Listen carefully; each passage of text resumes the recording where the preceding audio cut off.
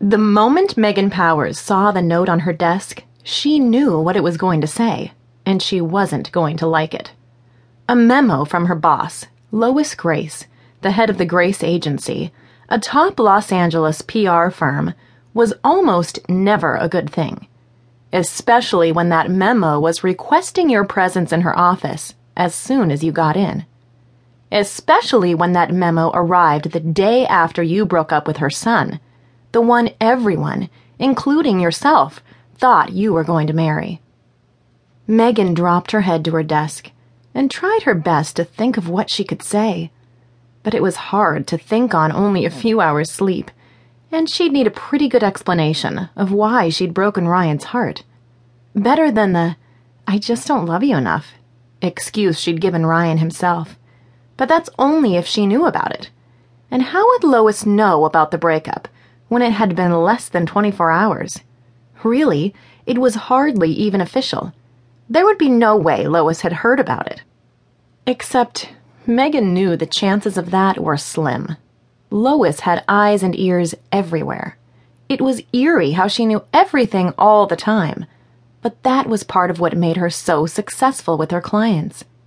Most of the time, Lois could figure out what they were going to do before they even did it. Megan hit her head lightly against the desk, trying to figure something out.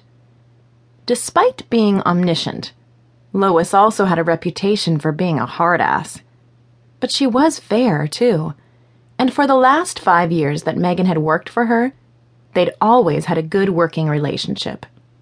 One that was only made stronger when Megan had started dating Ryan, and Lois began talking about a family business and expanding the firm. But that was before she'd crushed her little boy's heart. "Good morning. Is there some reason you're giving yourself a concussion today?" Megan jumped at her assistant Cindy's voice. She smoothed her skirt and rubbed at her forehead where she was sure she'd have a mark. "Well, you don't have to quit on my account," Cindy said. She snapped her bubblegum as she waltzed into Megan's office with a stack of files and her morning latte. "Here." She handed her the coffee. "Looks like you could use this." "That bad?" Cindy nodded and dropped into the chair across from Megan. She blew a big bubble and popped it before flipping open her portfolio. "You know I hate the gum, right?" Cindy nodded. It wasn't the first time Megan had mentioned it, and if she wasn't such a great assistant, she might have actually done something about it. As it was, some battles weren't worth fighting.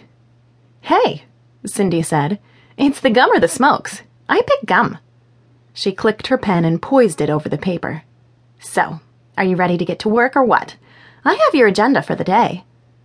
Megan took a sip of her coffee, praying the caffeine worked quickly. She'd done nothing but toss and turn, wondering if she'd made the right decision by breaking up with Ryan. He was sweet and kind, funny and handsome, successful, and he was perfect. But not for her, which was why it had been so hard. And to watch his face, usually so strong and handsome, crumble when she told him it was over, it was heart-wrenching. But she couldn't change her mind. Despite the hours of talking and tears from both of them, Ryan wanted to get married, and that wasn't happening. No way. "Earth to Megan!" Cindy was waving a piece of paper in front of her face. "I get that you had a rough night, but you'll get over it, and in a few days everyone will stop talking." "Wait." Megan snapped to attention. "What are you talking about? A rough night? How did you know, and what do you mean? Everyone's talking about it." Cindy blushed and looked down at her paper, where she was furiously drawing circles.